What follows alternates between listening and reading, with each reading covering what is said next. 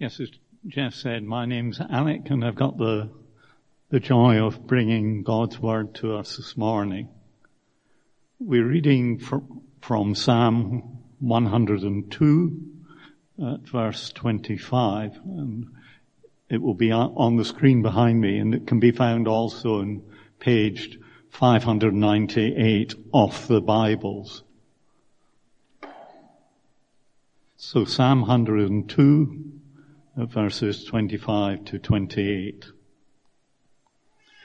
In the beginning you laid the foundations of the earth, and the heavens are the work of your hands. They will perish, but you remain. They will all wear out like a garment. Like clothing, you will change them, and they will be discarded. But you remain the same, and your years will never end. The children of your servants will live in your presence. Their descendants will be established before you. Well, good morning, everyone. May I add my welcome. It's really great to see you all today. Today, as Jeff has helpfully said, we are beginning just a 2-week series before our combined Sunday, looking at God's character and nature. Next week, we're going to explore the Trinity, and this week we're looking at who God is. And these 2 talks will be a little bit different from most of them that you find that we give here at Trinity Church. Firstly, we're going to survey lots of the Bible rather than just sit in a passage. We normally sit in a passage for a week, but now we're going to just dance all over the Bible for 2 weeks. And we're going to look at some of the theological beliefs that Christians have. And as we begin, there are 3 things you need to know. And this is all about having the right posture to be sensitive when we talk about God. The first thing we need to realize is that God is not an object to be analyzed. Like Saturn, or weather systems, or last month's sales report, we don't think of God in that way. We want to know more about God to enjoy and glorify God. All of our knowledge of God is towards that particular end. Secondly, knowing God is immensely practical for your life. The word theology just means God study, but don't imagine it to be boring, dry stuff by any means. Theology is like the morning sun that rises, enabling you to see everything in your life and creation with clarity. Way back in 1965, C.S. Lewis said quite famously, "I believe in Christianity as I believe the sun has risen, not only because I see it, but because by it I see everything else." Therefore, what we think of God is beautiful, should be beautiful. It should be joyful, it should be attractive, and it should be immensely practical to your everyday life.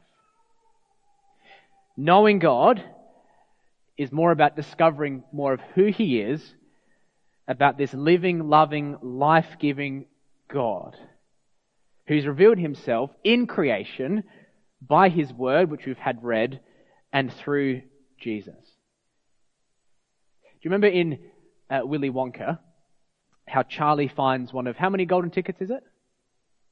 5, that's right, 5 golden tickets. He finds one, and he can enter the most amazing world he's ever dreamed of in that chocolate factory. And did you know that God has given 7 billion or so golden tickets to each human so that you and me can live and move in God's amazing world so that we can think and know and relate to the God who is behind it all. You see, God is not playing a giant game of guess who or find the golden ticket. Our living, light-giving God wants you to know Him. And theology is how we know that God when we think of Him. Which means you can genuinely know God. But, and this is the third thing to keep in mind, because God is God, He's other than, He's not like us, we must humbly think of God and realize that you will never cross the finish line of complete knowledge of Him.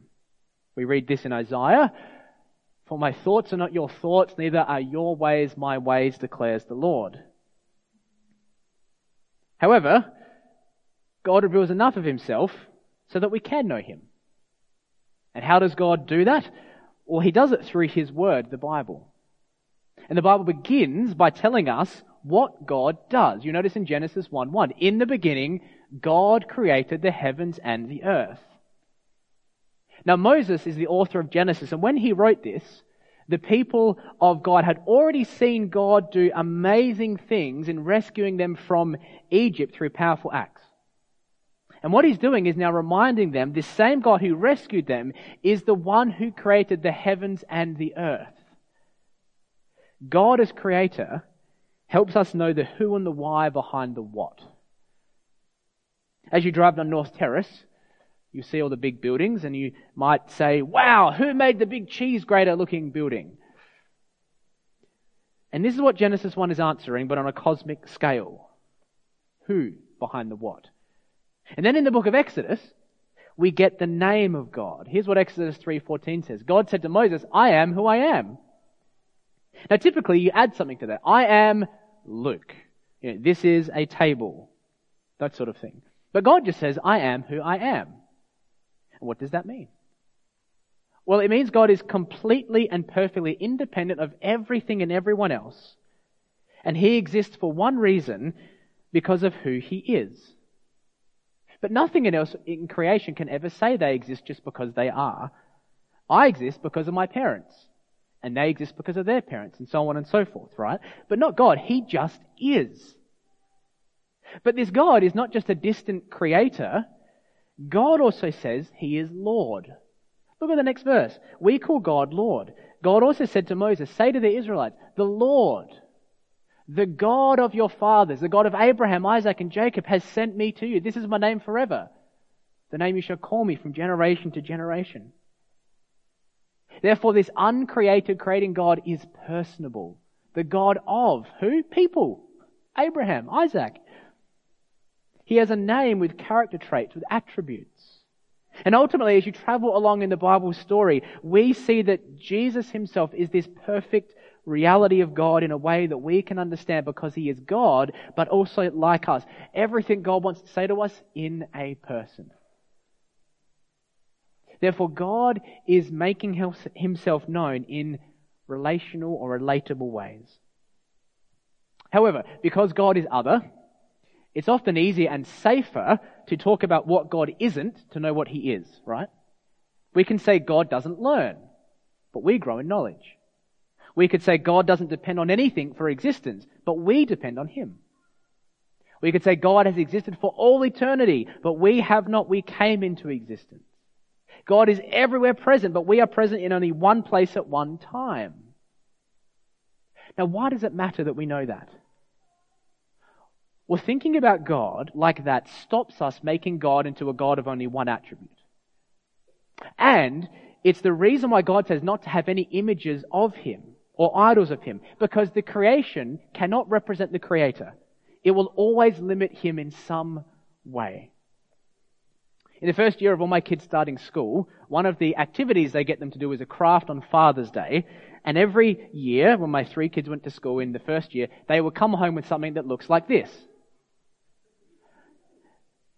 And it's supposed to be me. And yes, you can tell it's me. No one else is that handsome or anything like that. But you know, there's far more depth to me than just that picture. Far more depth than what a 5-year-old can capture with paint and paper. And so too, we humbly recognize... Actually, it looks like someone else in this room as well. I'm just looking at him. We humbly recognize that we are like 5-year-olds when it comes to describing God with pen and paper.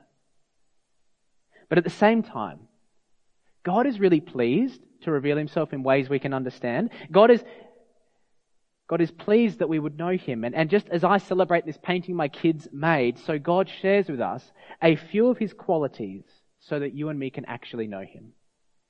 Now that doesn't mean we are God. It doesn't mean we can be God in the future. It just means we reflect God's character and nature because we're made in his image. We also say that God is the standard of all the definitions of these as well. For example, love is not God, but God is love. Wisdom is not God, but God is wise, you see. If you look at your handout, you'll see the references to some of these verses. But God is pleased to speak of himself in greater terms so that we can know him. For example, he calls himself a lion or a shield, a father, a shepherd. He finds aromas pleasing to his nose. God can hear, God can remember, he sees, he feels emotions like rejoicing or being grieved, loving. God is spoken of as having body parts, like having fingers. He even turns his back on his people to punish them. And when we hear these things and how God's described, we must be careful not to imagine God is a combination of a lion, a shield, and a finger. God is spirit after all. But we cannot talk about the uncreated God without created things. I wonder, is there a part of God's character or nature that you find it easier to understand and grasp? Or a part of God's character you find especially comforting today? Why do you think that is? Therefore, let's look closer at just 3 character traits of God this morning. Just 3. First one is God is complete in himself. And in the brackets you see the theological word if you ever wanted to look it up. But God is completed in himself. What does that mean? God was never created. He never came into being. He does not need us or any part of creation to be himself. So in Acts 17 verse 5, and he, God, is not served by human hands as if he needed anything. Rather, he himself gives everyone life and breath and everything else. You see, God is not a desperate lover trying to woo us back to himself because he is lonely or lacking company. As creator, God didn't make everything because he wanted something. That would mean God isn't complete in himself, and he's dependent upon creation. But God is not limited by time and space. He never longs to be taller or shorter, to be older, to relive his childhood, to make better decisions in his 20s, or marry someone different. Time and space serve God, not the other way around. God doesn't have limitations like we do. You can't do everything you want to fit in your day. Sometimes getting out of bed and ready for work is hard enough.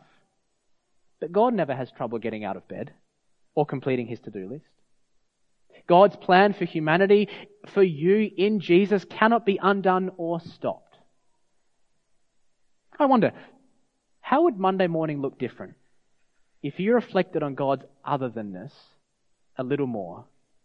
How would that deeply impact your week? Because God is not dependent upon anything or anyone. Nothing can hold him back from being there for you. He will never show up late. He will never get delayed. The wheels never fall off in God's economy. You may feel like the wheels fall off your plans, but never God's. And because God is strong and stable, the question we can ask when our best laid plans change and break and don't go as they want to is to say, God, who never changes, what are you up to? Help me see, help me learn more about you in all this mess. And because God is God, he will do that. And God will use the best means to accomplish his purposes too. I wonder, is this painting a picture of the God that you know and love this morning? Next, God never changes, and we just started to touch on that.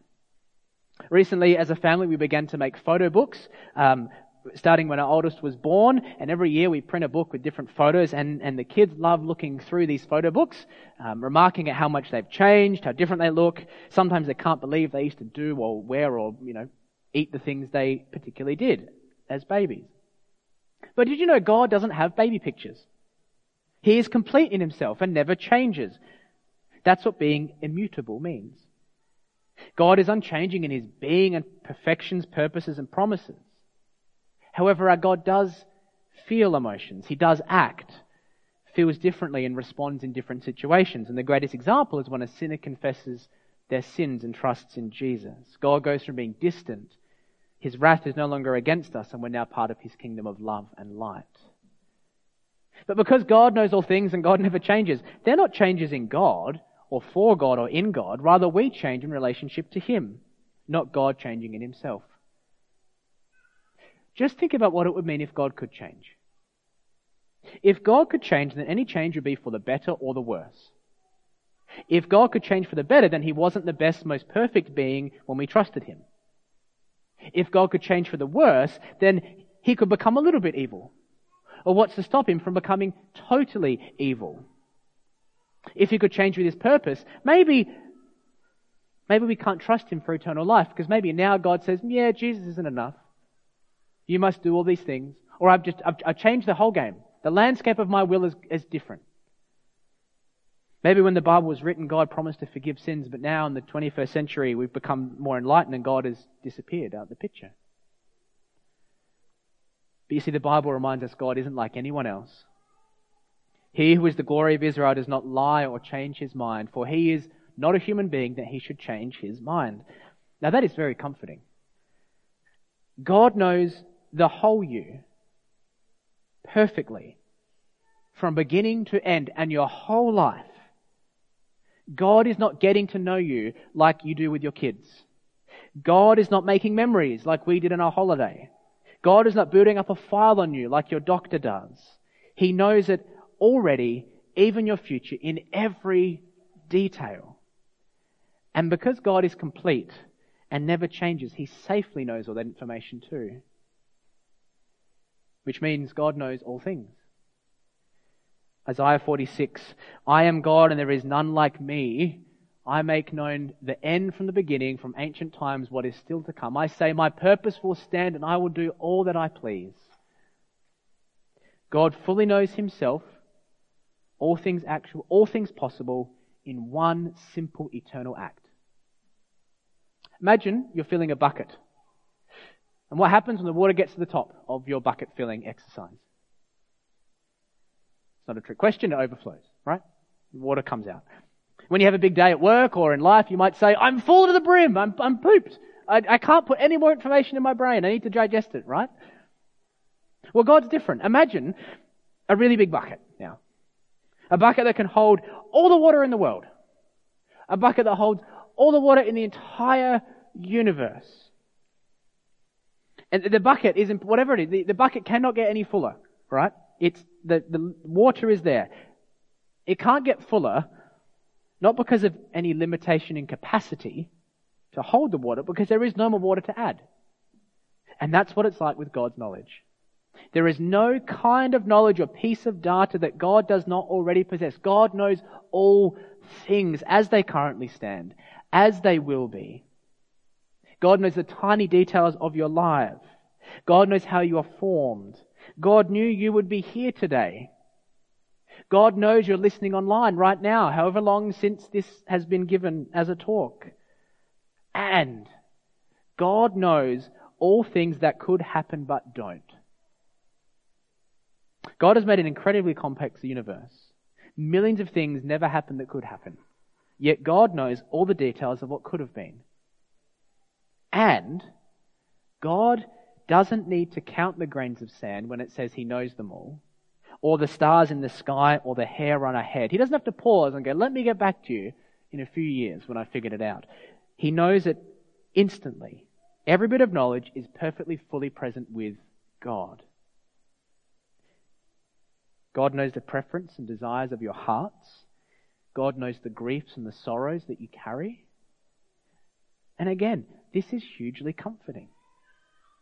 When people find information out about you in the wrong way, in the wrong setting, the wrong person, the wrong time, you feel exposed. And while you and me are more exposed before God than anyone else, God's invitation to trust his all-knowingness is not a scary thing, because he's a God of love.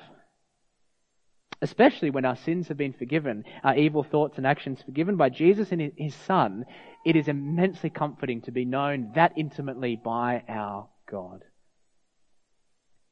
And each new day, as the sun rises, he meets us with grace and mercy and love.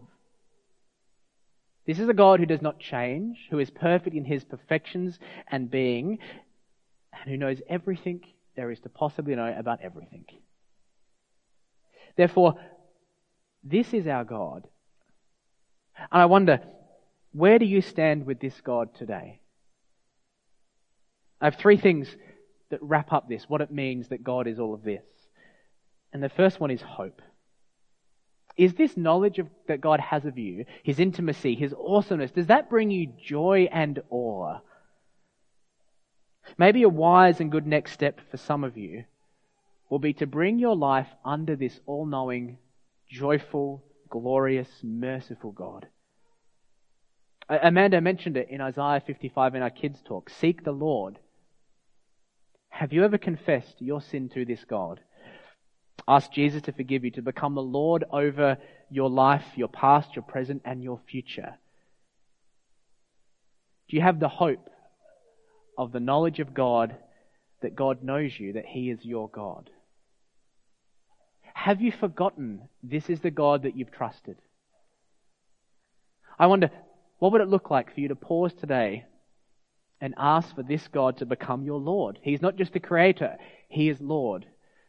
He's the God who wants to know you, and you can know Him through His Son, Jesus. Do you have that hope? Secondly, knowing God gives us perspective. The most basic truth in theology is that there is a God and it's not you. Do you realize that? I mean, you do now, because I've told you, but maybe Tuesday morning you will function as if you're the little God of your life, working and planning, getting busy, arranging everything to be in your world perfectly. And there's nothing wrong with order and planning, of course. But when we think of God, it gives us the perspective that we're not Him. Isaiah 40:28. Do you not know? Have you not heard? The Lord is the everlasting God, the creator of the ends of the earth. He will not grow tired or weary, and His understanding no one can fathom. Because God is God, He will not be restricted by a late night, by a busy day, by the frustrations of your work not going to plan. God is not lacking information to make the best decisions. And that's something that we need to be reminded of sometimes. Which means the hope and perspective of knowing this God means, and this might sound strange, but it means you can sleep. When you know God, you can be assured God will never take His eye off the ball in your life and His world. He will never drift off to sleep. In Psalm 121, He who watches over Israel will neither slumber nor sleep. After a busy day, you can rest and sleep because God won't. Sleep is a daily reminder that you are not God. And as you know this God more, you will not only find rest, but you'll find in the busy, burnt-out, stressful world we live in, there is more than here and now, but a God who goes on for all eternity, offering us rest in His Son, now and for eternity. I wonder, when you think of God's character or nature, does sleep come to your mind? In that He never sleeps, but you can rest in Him.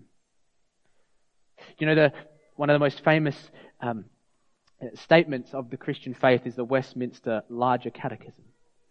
The very first thing it says, and some of you may know it, is this: what is the chief and highest end of humanity? What's the highest goal of human's existence? What is it? To glorify God and enjoy Him forever. And did you notice it has the word enjoy and glorify as your highest goal? Is this the God that you know through Jesus? Because He can be. Let's be a church who glorifies God and enjoys Him all our days and champions that week by week. This is who our God is. Let me pray for us. Wonderful God. In the last few moments, we have attempted to plunge some of the depths of your character, but we fall short so much. We are like 5-year-olds painting a picture with paint and paper. But God, you are pleased. You're pleased with us because you've chosen to reveal yourself through us and forgive us through Jesus Christ, your Son, who is the Lord God Himself. For those of us here who are thinking of God and contemplating that there is a God who is the Creator, may you help us and them to know that He is not just distant but far off and is the Lord of their life. Therefore, Father, forgive us our sin for living a life without you, for the wrong and evil we have done. May our past, present, future be covered by the blood of Jesus. May we be transferred into your kingdom by faith through confessing you as Lord, not us. Father, for those of us who know that but are weary, may the knowledge of you give us sleep and rest. Rest now, but onward into eternity. And may your knowledge of all things be a comfort to us as we face the trials of every day of living in this world, to know that our life is safely in your hands and that you never take your eye off the ball. In your name we pray. Amen.